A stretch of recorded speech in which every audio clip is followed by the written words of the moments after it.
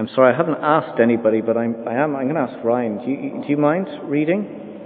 Is that okay? You've got a voice. Mark 3, 7 to 35. 7 to 35. Thank you. Mark chapter 3, verse 7. Crowds followed Jesus. Jesus withdrew with his disciples to the lake, and a large crowd from Galilee followed. When they heard all he was doing, many people came to him from Judea, Jerusalem, Idumea, and the regions across the Jordan and around Tyre and Sidon. Because of the crowd, he told the disciples to have a small boat ready for him to keep the people from crowding him. For he had healed many, so that those with diseases were pushing forward to touch him. Whenever the evil spirits saw him, they fell down before him and cried out, "You are the Son of God." But he gave them strict orders not to tell who he was. Jesus went up on a mountainside and called to him those he wanted, and they came to him. He appointed 12, designating them apostles, that they might be with him, and that he might send them out to preach and to have authority to drive out demons. These are the 12 he appointed: Simon, to whom he gave the name Peter, James, son of Zebedee, and his brother John. To them he gave the name Boanerges, which means son of thunder. Andrew, Philip, Bartholomew, Matthew, Thomas, James, son of Alphaeus, Thaddeus, Simon the Zealot, and Judas Iscariot, who betrayed him. Then Jesus entered a house, and again a crowd gathered, so that he and his disciples were not even able to eat. When his family heard about this, they went to take charge of him, for they said, "He is out of his mind." And the teachers of the law, who came down from Jerusalem, said, "He is possessed by Beelzebub. By the prince of demons he is driving out demons." So Jesus called them and spoke to them in parables. "How can Satan drive out Satan? If a kingdom is divided against itself, that kingdom cannot stand. If a house is divided against itself, that house cannot stand. And if Satan opposes himself and is divided, he cannot stand. His end has come. In fact, no one can enter a strong man's house and carry off his possessions unless he first ties up the strong man. Then he can rob his house. I tell you the truth, all the sins and blasphemies of men will be forgiven them. But whoever blasphemes against the Holy Spirit will never be forgiven. He is guilty of an eternal sin." He said this because they were saying, "He has an evil spirit." Then Jesus' mother and brothers arrived. Standing outside, they sent someone in to call him. A crowd was sitting around him, and they told him, "Your mother and brothers are outside looking for you." "Who are my mother and my brothers?" he asked. Then he looked at those seated in a circle around him and said, "Here are my mother and my brothers. Whoever does God's will is my brother and sister and mother."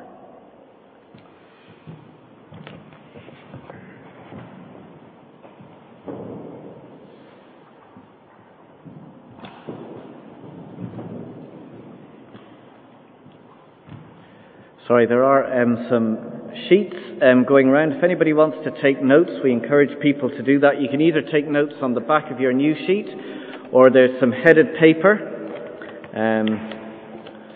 Somebody mind getting the box of pens? I think they're in the cupboard somewhere. Thank you. Elena. And if you have any questions at the end, we haven't got to the point of interrupting the talk just yet. But if you really have to, you can put up your hand and you can interrupt, and I might answer, or I might just say, wait until the end afterwards. But all I'm doing is asking and encouraging you to think through what we're talking at, what we're looking at, and to ask questions afterwards, and to think through it together. So we're looking at Mark's Gospel. Thank you, Elena. There's pens there. If anybody would like a pen, just put up your hand.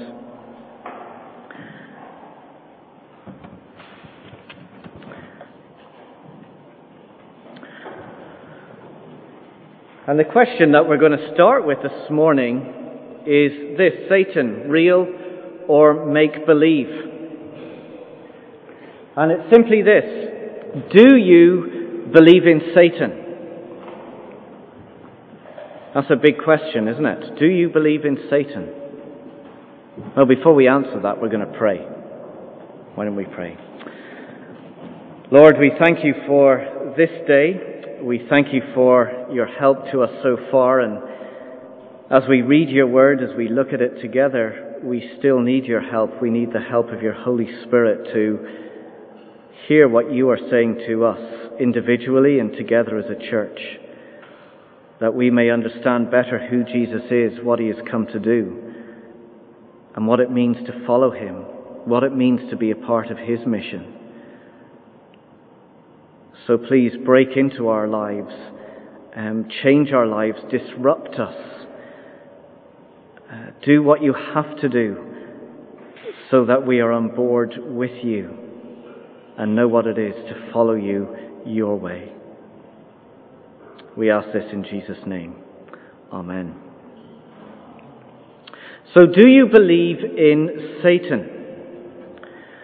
Well, if you don't, I suggest that proves that he does exist and that he is alive and well. If you don't believe in him, I think that's proof that he does exist. Let me tell you why. C.S. Lewis wrote a book called The Screwtape Letters. Some of you may have read it. It's a collection of letters from a senior devil called Screwtape to an apprentice devil called Wormwood. And Screwtape, the senior devil, his aim is to help Wormwood, this kind of new, inexperienced understudy, to guide a man who they call the patient. Their job is to guide the patient to our Father below, Satan, and away from our enemy, who's God. And at one point, Wormwood, the younger devil, he asked the senior devil, Screwtape, about their existence, about whether people believe they exist. And here's Screwtape's advice. He writes, "My dear Wormwood, you ask me whether it is essential to keep the patient in ignorance of your own existence. Our policy for the moment is to conceal ourselves. I do not think you will have much difficulty in keeping the patient in the dark. The fact that devils are predominantly comic figures in the modern imagination will help you. If any faint suspicion of your existence begins to arise in his mind, suggest to him a picture of something in red tights, and persuade him that since he cannot believe in that, he therefore cannot believe in you." You see, we shouldn't be surprised if people don't believe in Satan, because that's part of his tactics. He doesn't want us to believe in him. In fact, the title the Bible gives him is Deceiver and Father of Lies. He's a fraud. He's described as the ancient serpent called the devil or Satan, who leads the whole world astray. In 1 John 5:19, it tells us there that the whole world is under the control of the evil one. So this is really serious, because his purpose is, in the words of Screwtape to Wormwood, guide us to the Father below, to Satan, to hell itself. So it's very serious. And without a doubt, Satan does exist, and his influence is great. Now, in Mark's Gospel, Jesus is coming up against Satan time and time again. Wherever Jesus goes, he seems to be specifically driving out demons and healing those who are possessed by evil spirits. His ministry so far can be summed up in chapter 1, verse 39, where it says there, "He traveled throughout Galilee, preaching in their synagogues and driving out demons." That seems to be his priority. And Mark, the author, is highlighting these events to show us not only that Satan is real, but to show us that Jesus has come to destroy the work of Satan. Jesus has come to rescue us from the snare and the grasp of Satan and to bring us into the freedom of his kingdom. Let's see how this happens. Look at verse 7. Jesus is gaining popularity in his ministry. He's attracting a lot of people, and the crowds begin to follow. Verse 7. Jesus withdrew with his disciples to the lake, And a large crowd, which was in the west, began to follow. When they heard all he was doing, many people came to him from Judea, Jerusalem, and Idumea, which was down in the south. And they came from the regions across the Jordan, which was over in the east, and around Tyre and Sidon, which was in the north. Now, this isn't just geographical information. This is a description for us of the worldwide mission of Jesus, that Jesus came into this world, and he came for people in this world, north, south, east and west, regardless of their race or religion. And his mission for coming into this world, as we'll see, it'll unfold before us, is to rescue people, whoever they are and wherever they come from the grasp of Satan. Verse 9. Because of the crowd, he told his disciples to have a small boat ready for him, to keep the people from crowding him. For he had healed many, so that those with diseases were pushing forward to touch him. Now, the scene here, and I want us to try and picture this in our minds, is one of absolute chaos. I don't want you to think of your kind of little cuddly picture of Jesus and people lining up in an orderly queue, sitting beside the lake in a nice, sunny, shiny day. People here are crowding in, and they're pushing and they're shoving. There's no lines here. It's dangerous. People are being crushed in their attempt to touch Jesus.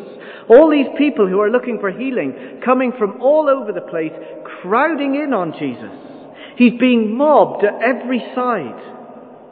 And because he's got no limos to climb into, he has to make do with a boat. His disciples are on crowd control.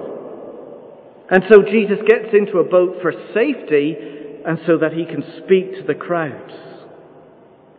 And amidst all this disorder that's going on, look at verse 11. In the middle of it all, whenever the evil spirits saw him, they fell down before him and cried out, "You are the Son of God." So can we picture what's going on here? We have this aggressive, mobbing crowd. There's chaos and there's disorder. And in the middle of it all, we have these demon-possessed people and the evil spirits present amongst the people. And I think Mark here is stepping back and painting a picture for us to show just how broken the world we live in is. And the huge needs that there are of people. And behind it all stands Satan and his work. But in all of this chaos and disorder, look at the calming authority of Jesus. Read verse 11 again. Whenever the evil spirits saw him, they fell down before him and they cried out, "You are the Son of God." As on other occasions, the demons are one step ahead of everybody else. They've got Jesus' identity right. He is the Son of God. Jesus holds supernatural power and authority. He is God on earth in human form, confronting Satan himself. And look at their response to Jesus. Verse 11, they fell down before him. It's an act of submission. The demons have come up against not just a higher authority, they've come up against the authority, God himself. And look how they respond to his command, verse 12. He gave them strict orders not to tell who he was. As we saw in the other weeks, he has come primarily to deal with spiritual needs. Physical needs are of concern, but he is concerned to rescue people. And so he comes, showing them clearly that yes, Satan is real, but Jesus is the supreme King who is over and above all, coming to free those who are under his grasp. Now, with such a huge crowd of people crushing him from every side, and in the middle of all of these crowds, he's trying to deal with the people who are demon-possessed. This is obviously a work that Jesus can't do on his own. So Jesus calls his disciples, his followers, to be part of his mission. He's become so overwhelmed, he needs a band of people, or as we were singing earlier, an army of ordinary people to help him. Look at verse 13. Jesus went up on a mountainside and he called to him those he wanted, and they came to him. He appointed 12, designating them apostles. In Genesis, very first book of the Bible, the very first verse, it reads, "In the beginning God made the heavens and the earth." And that same idea and that same word is here, where it's talking about Jesus making a new community of people. It literally reads, Jesus made 12. In other words, these disciples are a new creation, a new kind of people, a new creation for a new beginning of something different that's happening. And I think it reminds us that we can't make ourselves disciples. We can't make ourselves a follower of Jesus. This is a work that Jesus does in the life of us. He makes us disciples. He intervenes into our lives. We would never choose to be a disciple or a follower of Jesus unless he first chose us and intervened into our lives and made us a disciple. So Jesus is forming this new creation, a new band of people, a new community. But this new community is for a purpose. Look at the rest of verse 14. That they might be with him, and that he might send them out to preach and to have authority to drive out demons. They have been appointed for a mission. Because that's what apostle means. Apostle means to commission or to send somebody out with a specific purpose. And we're told what that purpose is in verse 14. They are sent out to preach about Jesus, to talk about the good news of his kingdom coming. And verse 15, to demonstrate what Jesus came to do, which was to defeat Satan by driving out demons. So very simply, their mission is not something different. It is an extension of the mission of Jesus. They are to continue to do what Jesus has already started. Preaching was all about calling people into repentance, to submit to Jesus as their king. And the sign that we are to follow Jesus, why should we follow him above everybody else? Because of his power and authority over Satan. So as the disciples went around preaching, and we'll see they do that in chapter 6, they drove out demons as a sign that Jesus was God's king and that people must repent and follow him. But I don't want us to lose sight of the people that Jesus makes disciples. That was a great song we sang earlier. An army of ordinary people. And Peter says, I'm looking at you. You are ordinary. We're not an army. We don't look like an army. But we are an army if we're followers of Jesus. But look at how ordinary we are. Look at these people. Verse 16. These are the 12 he appointed. Simon, to whom he gave the name Peter. James, son of Zebedee, and his brother John. To them he gave the name Boanerges, which means sons of thunder. Now we don't know everything about these first disciples, but what we do know is very instructive for us. Later on in Acts we read that they were thought of as unschooled, ordinary people. In other words, they didn't quite get to college or university. They didn't do a great leaving. A little bit of sawdust upstairs. They weren't clever, ordinary people. And then James and John, he tells us what their nickname was Sons of Thunder.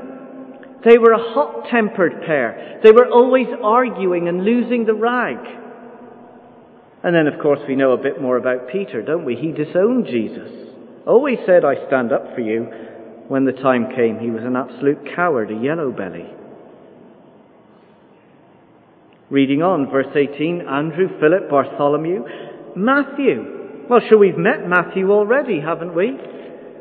He was the one in chapter 2:13, the defrauding embezzler, the tax collector. The equivalent today is somebody like one of our corrupt, crooked bank managers and the executives who help themselves to our hard-earned savings. He's in there too. And then reading on, we have Thomas. Well, he was a doubter. James, son of Alphaeus, Thaddeus, Simon the Zealot. He was a Che Guevara of his day, a revolutionary. He terrorized Rome, the occupying forces, not unlike one of our presidential candidates. These are not the kind of people that you would appoint as an elder for your church, are they? They're not the kind of people who you would say, let's get them on the mission. They're going to be good. I mean, James and John, they're going to unify everybody, aren't they? And Peter, we can always depend on him. He'll be running a mile at the first sign of trouble. Look at how ordinary, look at how much they fail. Look at the kind of people that Jesus has said, I've made you the disciples to be a part of my mission. But that is the amazing grace of God. Taking ordinary people like you and me, with all our faults and all our failures and all our mess-ups, and He makes us disciples. The church, the body of Christ, is God's new creation, a new community of people, appointed for mission. And that's what we're called to do. And the crowds of people that were coming to Jesus, He can't do it. And we're in a situation today in the world, the church in the world, and it's under the control of the devil. And he has blinded people's eyes so that they can't see Jesus. They don't want to follow Jesus. They don't see the need to it because they're all blinded. They think He doesn't exist. And many people within our community and in our world are under the snare and the grasp of Satan. And He sent us on a mission to release people and to free them. People like you and me, with all of our mess. Where you say, how on earth am I ever going to have an impact on the mission with Jesus? Well, we can have great confidence in the mission because of what Jesus has accomplished. Look at verse 20. Then Jesus entered a house, and again a crowd gathered, so that He and His disciples were not even able to eat. When His family heard about this, they went to take charge of Him, for they said, He's out of his mind. He's gone a bit loopy. This crowd business has gone to his head. The reaction, I think, is not unlike what our reaction would be. They're wanting to take charge of Jesus. In other words, they want to control Jesus. They want Jesus to do what they want Him to do. Not unlike the crowds who want Jesus as a healer. They're trying to control Him and to squish Him into a box. But Jesus isn't going to be distracted from His mission. Jesus can't be controlled. We can't control Him. In fact, He's out to prove that He has control over Satan himself. Verse 22. And the teachers of the law, the religious guys, they came down from Jerusalem and said, Jesus is possessed by Beelzebub. By the prince of demons, he is driving out demons. Beelzebub, that's not very common. I don't think anybody's called that, but it's really a reference to Satan. And the religious leaders, they've been watching Jesus. They've recognized who he is. And they see that Jesus has power and authority to perform miracles. They've seen him do all the healings. They've seen him do all the pushing out of the demons. But they say the source, the power behind that is Satan. Rather than see Jesus as God's king who's come to restore and to renew the broken world, they see that Jesus is a servant of Satan. Verse 23. So Jesus called them and he spoke to them in parables. How can Satan drive out Satan? Don't be so silly. If a kingdom is divided against itself, that kingdom cannot stand. Jesus' point is simple and clear.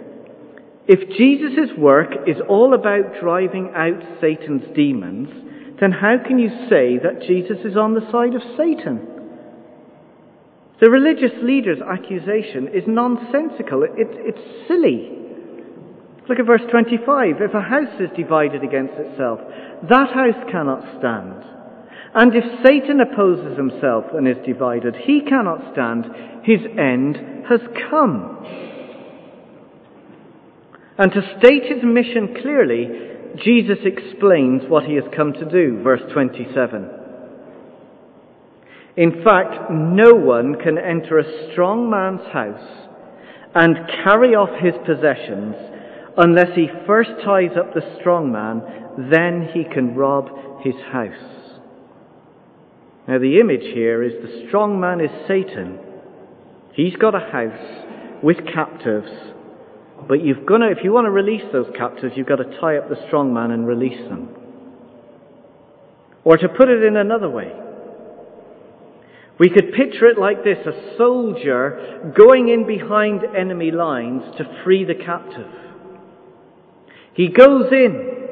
He first overpowers and he conquers the enemy, ties him up, and then carries off the captives. And Jesus is saying, I am that soldier. This is a battle. This is a war. I am the one who has come from heaven. I've come into Satan's territory. I've invaded into this world. I have come to defeat the strong man, to tie him up and to release his prisoners. And Jesus has already proven this as he drives out demons and he commands them to be quiet. But his final and ultimate display of power will come at the cross. That's where the true battle is going to take place. Of course, the cross was seen as a failure. Jesus died on the cross at the hands of people. It looked like his end was over. But the death of Jesus was God's victory. It was the means by which we can be forgiven and the way in which people are set free. Let me give you a couple of references. You can just listen or you can follow them. Colossians 2 verse 15 says this, talking about Jesus' cross and his power over evil. It says, having disarmed the powers and authorities, Satan himself, he made a public spectacle of them, triumphing over them by the cross. And then in Hebrews chapter 2 verse 14.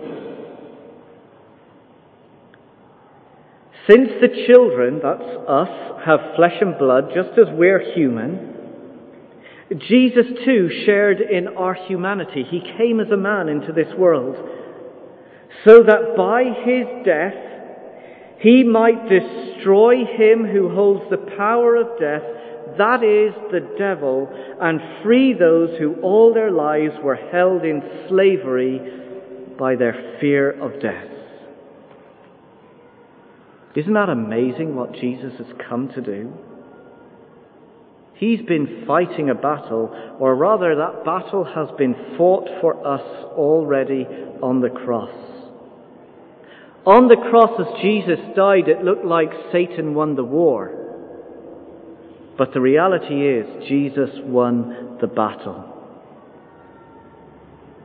Now, if we have been appointed for mission, The way we release people and set them free from the grasp and snare of Satan is to tell people the good news about what Jesus has done on the cross. Jesus has already bound Satan. He's already been tied up. He can't hold people. His power has been restrained. And as we simply tell people the good news about Jesus, he sets them free from the kingdom of darkness to bring them into a kingdom of light, of hope, of forgiveness, of freedom, of the assurance of eternity to come.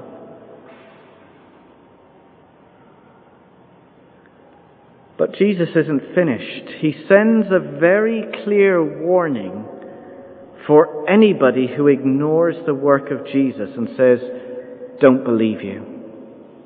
Can't be true. Look at verse 28. These are difficult verses and we've got to deal with them. Jesus says, I tell you the truth. All the sins and blasphemies, that slanders of men, will be forgiven them. That's good news, isn't it? Anything we say and do will be forgiven. But whoever slanders against the Holy Spirit will never be forgiven. He is guilty of an eternal sin, of hell itself. Now, before we unpack this, let me just address our immediate concern. Because like you, I can be guaranteed you probably thought as I read this, what if I have blasphemed? What if I've slandered against the Holy Spirit? I'm never going to be forgiven. What if I've done that? What if I don't know if I've done it? Well, let me put you at ease. The fact that you have worry or concern about it is a sure sign that you have a repentant heart. So those who don't worry or those who aren't questioning this, I think they have much more to be concerned about. But if you are concerned about it, it is a sign of a repentant heart. So let me explain. Remember back in chapter 1, Jesus' baptism. We're told that Jesus was sent by the Father and he was empowered by the Holy Spirit. So the work of Jesus, as Jesus goes about doing his work, it is actually the work of the Holy Spirit. The teachers of the law that we met in verse 22 are claiming that Jesus' work isn't the work of the Holy Spirit, it's the work of the prince of demons. As Jesus himself says in verse 30, they were saying all this because they were saying he has an evil spirit. But to see the work of Satan when it is actually the work of the Holy Spirit is to slander the Holy Spirit. In other words, if we can't distinguish between Jesus and Satan, if we can't see the difference between evil and good, if we can't differentiate between an evil spirit and the Holy Spirit, if we just think it's all the same, we're beyond repentance. We're beyond repentance. If you refuse to see Jesus as the supreme king over Satan, if you reject that, it is to be guilty of a sin with eternal consequences. Hell is your only destiny. If you turn your back on Jesus and say he is not supreme, he is not king, and to turn your back on him completely is a very serious matter. And let's note, who are the people who are most likely to fall into this sin? Surprisingly, verse 22, it's the religious people. The people who think they're better than everybody else, better than the sinners. They see no need of Jesus. I'm all right, Jack. Those kind of people. They're the ones most likely to fall into this sin. Ones who are full of pride, self-righteous.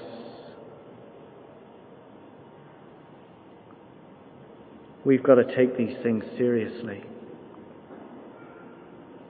But we're on a mission. Or rather, are we on the mission? Because we are either on the mission with Jesus, or we are on a mission against Jesus. We've all got to make our decision about that. Am I on the mission with Jesus, or am I on a mission against Jesus? There's no sitting on the fence. We're either in one camp or the other. How do I know if I am on the mission with Jesus? Well, look at verse 31. We'll just read these verses quickly. Then Jesus' mother and brothers arrived. Originally they had come to get Jesus, and they're standing outside, and they sent someone in to call Jesus. A crowd was sitting around him, and they told him, "Your mother and your brothers are outside looking for you." "Who are my mother and brothers? Who's my real family?" Jesus asked. Then he looked at those who were seated in the circle around him, and he said, "Here are my mother and my brothers. Here is my true family. Whoever does God's will is my brother and sister and mother." Those who are on the mission with Jesus, those who are in his true family, are those who do his will. What is his will? We'll go back to chapter 3, verse 14. That they might be with him. That they might be with Jesus. People who surround themselves with Jesus, who are there to listen to him, to learn from him, that he might send them out to preach. Who are concerned that people hear the good news and have authority to drive out demons. To tell people what Christ has done, that through Christ people can be released and set free. They're the people who are on the mission with Jesus. An army of ordinary people called to be part of what Jesus is doing. It's an amazing privilege and a wonderful call. Make sure you're on the right side. Let's pray.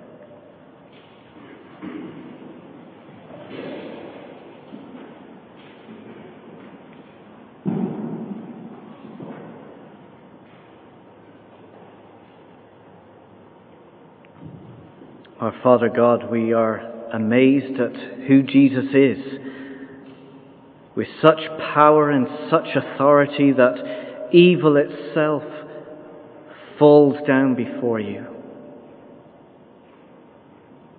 We thank you that we stand today living in the victory of Jesus, that he has overpowered Satan, hell itself.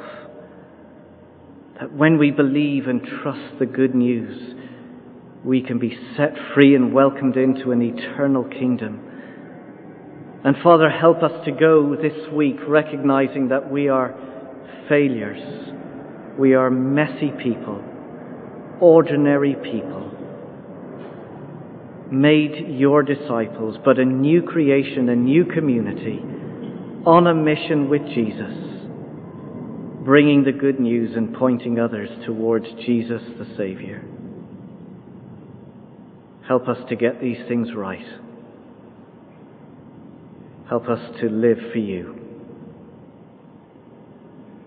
And if we have not yet made that decision, help us, make us your disciple. Ask him that he will make him yours. Amen.